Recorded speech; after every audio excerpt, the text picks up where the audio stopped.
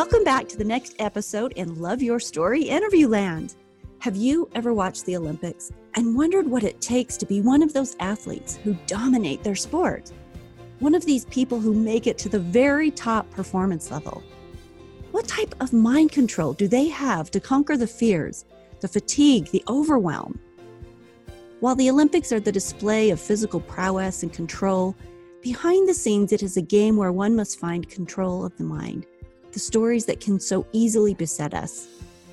Well, today I am talking with Shannon Happe, two-time Olympic medalist in moguls, a U.S. women's freestyle skier, and world champion, and we're talking about her story and what it takes to garner that type of success. Stay tuned. Stories are our lives in language. Welcome to the Love Your Story podcast. I'm Lori Lee, and I'm excited for our future together of telling stories, evaluating our own stories, and lifting ourselves and others to greater places because of our control over our stories. This podcast is about empowerment and giving you, the listener, ideas to work with in making your stories work for you. Story power serves you best when you know how to use it.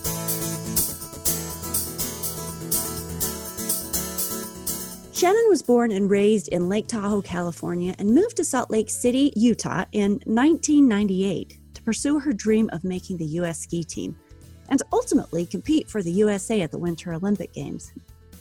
She made the U.S. ski team that very same year and had continued success for the next 12 years. She competed on 6 world championship teams, 3 Olympic teams, brought home 2 Olympic medals, 7 World Cup wins, 1 overall World Cup title, and 6 national titles. Look who we have on today. Holy cow. Since her retirement in 2010, she and her husband, Matt, started up and in 2013 sold their first company called Silver Bean Coffee. She now has her plate full again with a 4-year-old little girl named Zoe and is now working as a ski champion for Deer Valley and has recently launched a corporate team building and inspiration company called Team Empower Hour. So Shannon, welcome to the Love Your Story podcast. Yay! Thank you so much for having me. I'm so excited to talk to you and to get the skinny on how you got to this level of accomplishment. You are something else. Oh my goodness. Well, I just have to say that when people read that, I just don't associate that with me. I'm just little old Shannon Barkey from California, you know? Well, who is the real Shannon? Deep down, what do you want us to know about you aside from this list of accolades?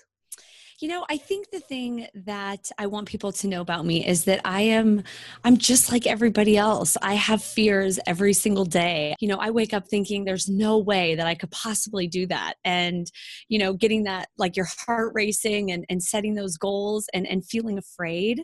So I'm just like everybody else. And I think more than that is that I'm average. I've never been that one that's like, oh my gosh, she's going to bring home 2 Olympic medals, or oh my gosh, she's going to start this business. You know, I've just always been that one that at every corner has tried to prove people wrong. I've never been that one that's set up for success. So for me, it's all about the fight, the grit, that, you know, getting in there and getting it done, getting dirty, and, you know, hopefully having some results. Well, you must be one tough woman then, because the things you've done are amazing. How did it feel to medal in the Olympics? Take us to that story. What was that trip like?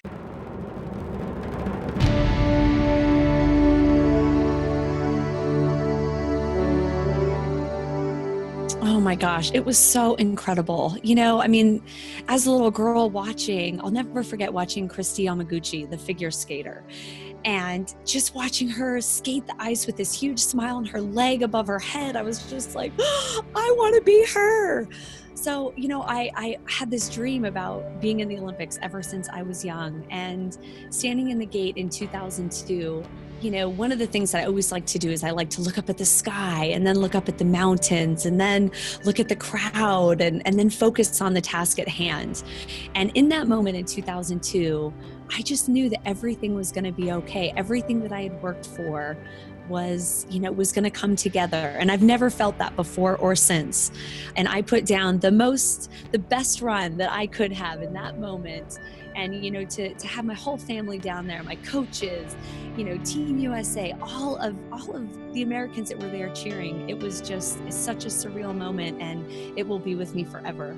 Oh my gosh, isn't that awesome that you felt it? Like that there was that almost like, were you just in the zone and you knew it was going to happen? Or was it just almost like an internal piece that comes from preparation and you could see it? I mean, whatever it was really cool. I know. And it was so funny because I don't know if you're familiar with my sport. Not very many people are, but we have 2 runs during the Olympics. Our first run is a qualifying run, and then we have our final run. And our final run, they only take the top 16. They wipe the score clean. They reverse the order of finish, and then you go. And so in that moment, I just felt this inner peace and just everything was going to be okay. And it was such a far cry from my first run, where I literally looked down at my legs and thought, oh my gosh, they're not part of my body. And my mom was down at the bottom of the hill, all my family was, but my mom remembered looking at my face in the big jumbo screen thinking, oh my gosh, she looks like a deer in the headlights. She's not going to be able to do this. She looks like she's going to fall over. So it was so funny, those 2 feelings to have. But then to end on the really good one and come home with the silver medal was very special. Congratulations. That's so awesome. Thank you. So if I can be frank with you, when I look over all the things that you've accomplished in your relative young life, I am a little in awe of what appears to be just an incredibly kick-ass life with a tremendous amount of success. Not only are you a world-class athlete and champion, but you've also proved yourself to be savvy in business, and you have a successful marriage and family life. That's a lot of fronts to be winning on. But it's funny. I feel like I'm failing at all of them most of the time, as I think most mothers do. Like, oh my gosh, I'm not doing this well, and I'm not doing that. And my husband, I need to cook dinner more. And, so I always feel, instead of a sense of accomplishment, I always feel like there's so much more that I could be doing, but there's just not enough time in the day. Wow, you are normal. Yes, very normal. I haven't taken a shower yet today. Nice. Good thing it's not a video, huh? That's right. That's right. Okay. So all this success behind you, we all know that no one really succeeds at that level without falling down and having to get back up, right? So the real success doesn't happen without a learning curve and with failures that teach us the lessons we learn. So would you get real with us, and can you share the inside story of what it took to overcome? Well, first of all, maybe what are the obstacles that you ran up against in your young skiing career? You started when you were 12, right? Yeah, so I actually started skiing when I was 3 and started mogul skiing when I was 12, and then made the U.S. ski team when I was 18. Awesome. Okay, so in order to do that and in order to compete at that level, what kind of obstacles did you run up against? Mental and outward as well.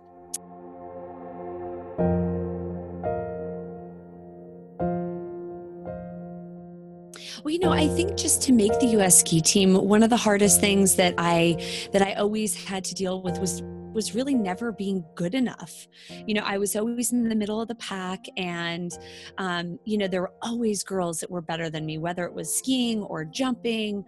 And so, in my young career, I really tried to emulate who was best. Oh my gosh, Christy Tibbetts. She was like one girl that I always tried to look up to, and I just tried to be her.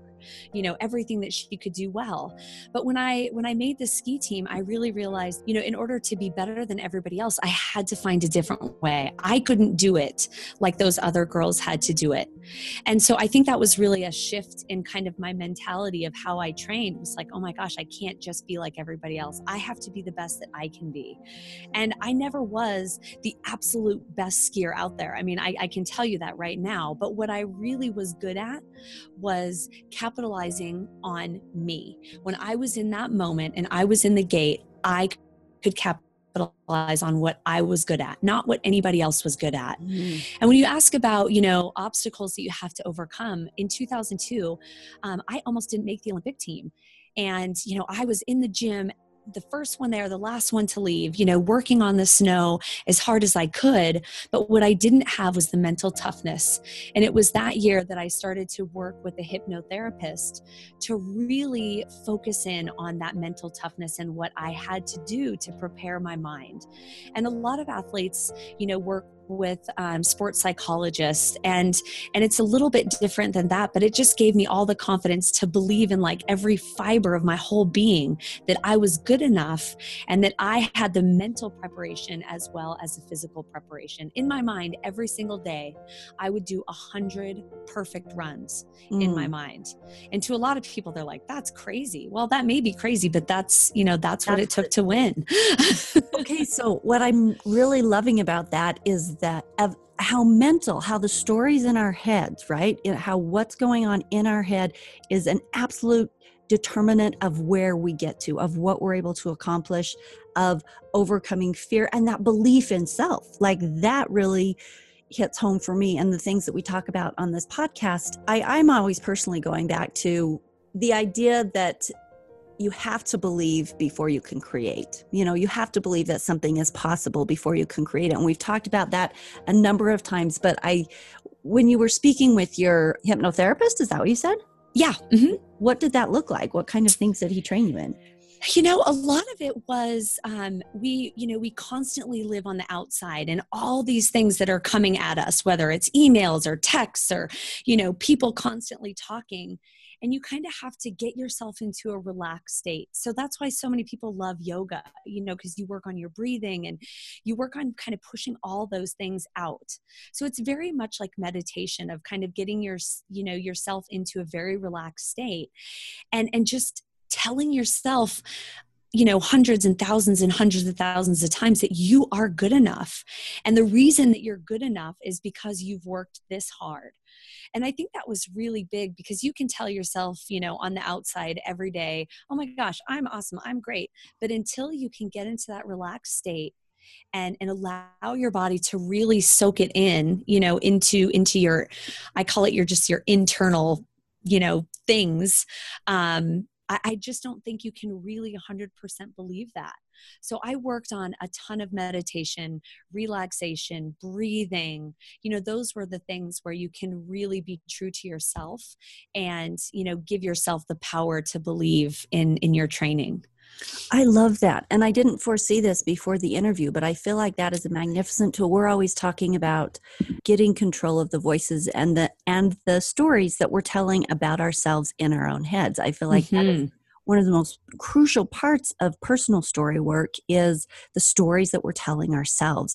And you are just naturally branching right into this. In order to succeed, you have to truly get to that place of internal belief in yourself where you are creating stories that are positive and supporting of where you're trying to go and what you're trying to do. That's awesome. Yeah. Yeah. And I think, but more than that is really convincing yourself of why you're worth it. Because so many people, I think, just have these like, I can do it, we're going to be great. But why is that? And for me, it was reminding myself how much I worked on the hill, how strong I was in the gym, having those perfect runs in my mind. That way, when you step in the gate or when you get to any pressure situation, you just want to go on autopilot. And I think that, when athletes talk about being in the zone, it's not so much about being in the zone. It's about being on autopilot and doing exactly what you've been training for. So when I talk a lot about with kids, I'll say, has anybody heard about, practice makes perfect? And everybody's like, yeah. And I'm like, no, perfect practice makes perfect, because if you just go out there and slap the ball around or just ski around or, hit balls, that's not going to work. It's what's perfect about it, that when you can step into that gate and execute, that's what makes winners. And that's what you can wrap your mind around,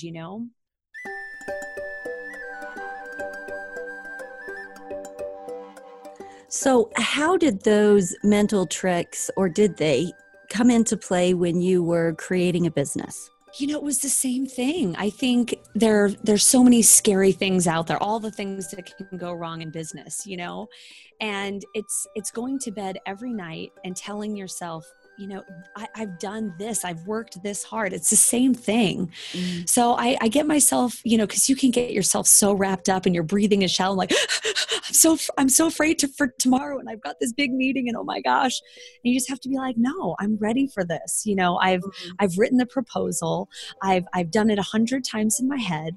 I know that I'm going to knock it out of the park tomorrow. And you can sleep well knowing that. It's when you don't have that preparation that you can, it doesn't work. So you have to prepare and then mentally prepare and then execute. Awesome. Awesome. Thank you. Do you use it as a mother, as a wife? Oh my gosh. I think being a mom is by far and away the hardest job because there's no one way to do anything. There's one way to do a squat in a gym. There's one way to increase your strength, but there's thousands of different ways to be a good mom. And I think, as we walk through life and you make those choices, I always think as a mom, the right choice is the hard choice.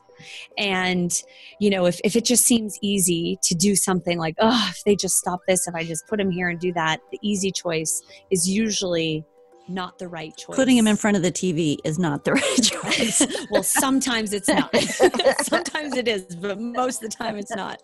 But but there's always those hard things that we do. And you just, you have to trust who you are and what you know and what you believe. And just kind of get yourself into that place that you're making these decisions out of love. So I always start with that. Like, I can't, I love Zoe so much and this decision is so hard, but it's made from love. So it has to be the right thing for me. That's awesome. Hopefully, crossing my fingers that tomorrow it's the same way. So overall, what advice would you give to people who, are running into all of these same things, the fearful stories that pop up, the self-doubt that pops up on this topic? What do you have other advice that you would want to share or stories of overcoming? Well, I think that it's different for everybody. And, so many people deal with adverse situations in different ways. And I've always been a believer of learning. So I constantly read books. And some books, I'll get through half of them and be like, oh my gosh, this is a load of malarkey. It doesn't resonate with me. But to somebody else, that may be the thing that changed their life, And so I think the thing that I don't want people to think that there's something wrong with them, because what we are and what we're doing today is going to set us up for who we are tomorrow and the people that we ultimately are every single day. And I think we always constantly have to, want to learn and want to be better and just read and be knowledgeable and listen to podcasts and listen to people that inspire you, because you never know what you're going to pick up and help you during that day. So it was really funny going into 2010 Olympics. I was feeling like I had a huge weight on my shoulders. And it was really funny. I was reading, I love Kindles, Nooks, like the electronic readers, totally changed my life. Instead of bringing 30 books on the road, I just brought like a Kindle. So anyway, I was reading through these titles and I found this book called 10-Minute Toughness. And I just thought, well, that's really funny, because something about Mary, the guy had, 8-minute abs, and he's like, this is amazing, until somebody comes up with 7-minute abs. So that ran through my mind, and I was just laughing. And I bought that book solely off of my experience with Something About Mary. And that book completely changed my life. And I never would have, picked that up. And so I just think those types of just learning and being, open to whatever comes is magic. And we all have to do that.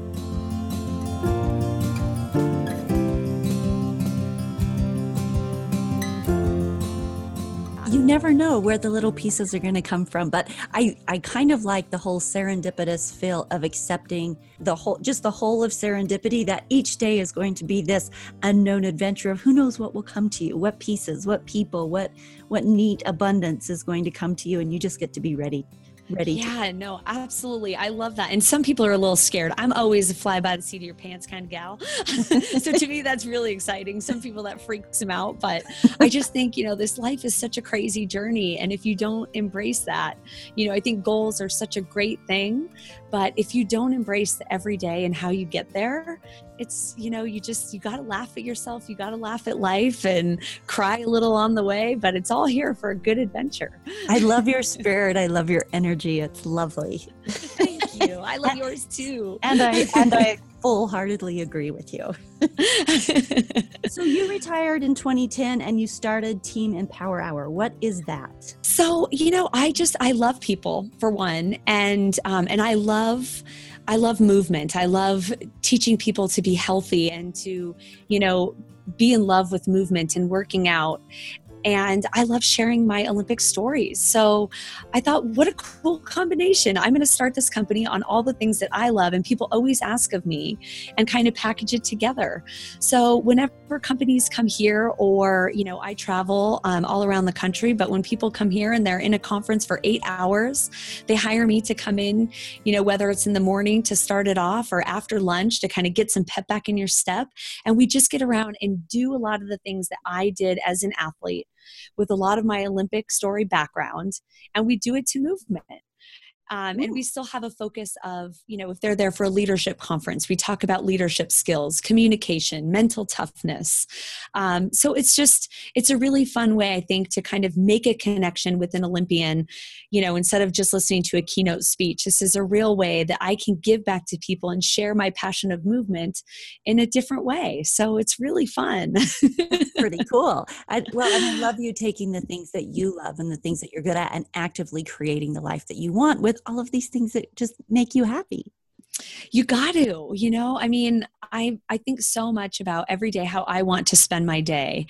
And I don't want to chase money. I don't, like, those things don't make me happy, but having time with my daughter and my family and really just smiling when I go to work every day, those are the things that are really, really important to me. So, I think it's going to be a massive success because I just love it so much. But who knows? It could be a total failure. Except it's all, how do you measure success? Because if you're measuring success by the lives that you touch, and and you've already met with, how many groups of how many people, you've already had a huge impact. That's success. Yeah, no, it's really fun. And I think another thing that really fuels my fire with my business is all of the people that I will hire as we grow will all be Olympians. So I don't know, there's so many people that really struggle after they retire. They're 30, they don't have a college education, all they've known is just this one narrow focus for so long. And I want to be able to give those Olympians with that same drive, that same dedication, a platform to kind of take that step into the business world and, to still be up and moving all day, not sitting at a desk, and be able to take what they've learned. We've all learned so much, and be able to pass it forward and pay it forward. That's pretty cool. So I'm really, that's what I really hope that I'm successful so that I can help other Olympians be successful as well. We'll see. And that's even magnifying the success factor here, is because it's also helping the people that you're going to be working with. So yes, I just love it. So any parting advice? Well, first of all, let me ask, if people want to get a hold of you and get more information about Team Empower Hour, how do they do that? How do they reach you? So there's two ways. Both websites. So I have shannonbarke.com, BAHRKE, or teamempowerhour.com. Or they can find me on social media at Facebook and Instagram. But the websites have really good information and videos and awesome pictures. And it just kind of, a little piece of me in there. So I introduced you as Shannon Happy, and you refer to yourself as Shannon Barke. So do you want to explain to them why you have two last names? Well, so when I was competing, I was Shannon Barke. That is my given name. And then I got married in 10-10-10 to the world's best husband, Mr. Happy, Mr. Matt Happy. And so now I legally changed my name because who doesn't want to be Mrs. Happy? Right. So I go by either or, whatever people want to say. And I go by both of them. So it's totally fine. Okay. And they can probably find you under both if they're Googling, huh? Yes. The Google works. It's good. So parting advice, anything you want to leave us with? I think every day is a journey, and don't feel frustrated where you are. I think there's been a lot of times in my life where I've had to overcome injuries or, not being in a place that I really felt that I should be at that point. And it's all turned out to be such a blessing in disguise. So I think if we can kind of take this moment of being frustrated, maybe overwhelmed, too much on our plate, and just kind of taking a deep breath and being like, this is making me the person that I ultimately want to be. and give yourself a hug. I just feel those things all the time. I wake up and I do story work in my life every single day. And whether it's discouragement of not being able to see the outcome of things, or putting a lot of effort toward things and having it move slower than I want it to move, or whether it's fear, or, it's all the same stories that everybody's dealing with. And I'm uber aware of them, of course, because this is the work that I do. Yeah. So I am just constantly working on them. But what you just said about being able to step back and look at the bigger picture and say, when you're right in it, you have this really tiny, tiny view that deals with frustration, what's right in front of you and whatever you may be seeing. But when you step back and you take in a larger perspective of what you are becoming and what you are working for, and the faith you are showing, and the positive attitude that you are showing, and the intents of your heart, and all of the other things that you really positively have going on, and accept all of that as a whole and love yourself, I think you come to this place of more peaceful production and living that allows you to enjoy it rather than be panicked or fearful or overrun by the stories that inevitably end up holding you back or causing you to quit or not letting you get there. Yeah, absolutely. I mean, in my career, I overcame 2 blown out knees and a broken jaw.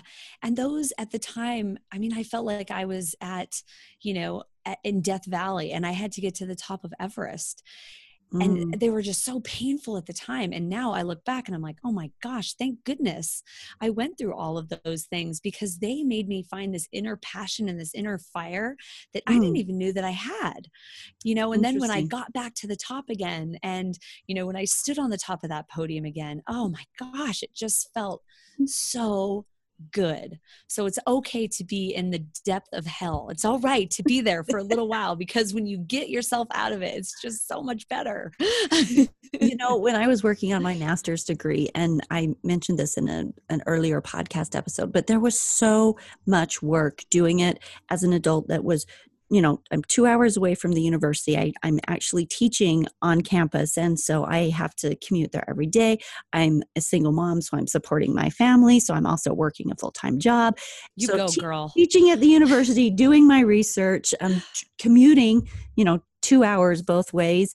Anyway, it was maybe the hardest thing I've ever done. And for 2 years, I scheduled when to pee. I mean, it was that intense on a 24-hour basis. I would be grading papers at 3:00 in the morning in my bed, and then waking up at 6 to get there by 8, and super, super intense. But when I walked across that stage, when I walked across that campus on graduation day, I had earned every single bit of that. And it was so much, there was so much satisfaction in wearing that gown and wearing the hat and the tassel and walking with my chin. I skipped across campus. I was so happy. I'm like, I earned every single step of this, and I'm going to revel in it. Yes. I just think the more that we have to work for those things, just the better, the sweeter the victory when it finally, we finally get it. That is for sure. And you would know that with all of the things that you've done. Thank you for being on the podcast. Thank you for taking the time to share part of your story and your insights and the things you've learned. Fantastic. Thank you. It was such an honor to be here, and best of luck with everything you do. Fight for every little piece of it, girl. Awesome. You go, girl. We'll talk to you later. You too. Bye. Bye-bye.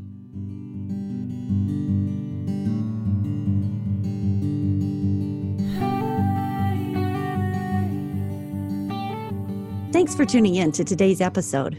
I'm grateful to Shannon for taking the time to share her story and insights, and for you for being here to listen and learn, and hopefully take a piece of inspiration out into the story of your life as you create your story on purpose. Just a reminder about all the resources on the website, www.loveyourstorypodcast.com. Head there for all the Love Your Story episodes, past and present. You can listen to them right on the website, or all of your other possible podcast avenues, iTunes, Apple Podcasts, Stitcher, Google Play. There are also wonderful resources for you on the website. The free audiobook that you can download. It's our gift to you. Merry Christmas. It's called The Key to Your Super Self, How Your Stories Can Unlock Your Power. And also, you can start the 21-day challenge. With a click of a button, you can start your journey with 21 days of super fun challenges that provide basically a structured way for you to try out things that will help add meaning and satisfaction and connection to your life story. Tools like the ones Shannon and I talked about today, tools that unless you kind of have a guide or a push to help you get there, you often think about them, but you don't actually implement them. Well, the 21-day challenge is there. So every day you get a new challenge. You just have to try one thing. You get to try one thing a day, and that guided structured push to, hey, today is going to be performing a random act of kindness, let's say. You get to try out a bunch of different things and see how they affect your life, see the ripple effects that they create for you. So it's a taster's table of story tools to try out. Go to the website and click a button. You can get started on that. And we will see you next week. Merry Christmas.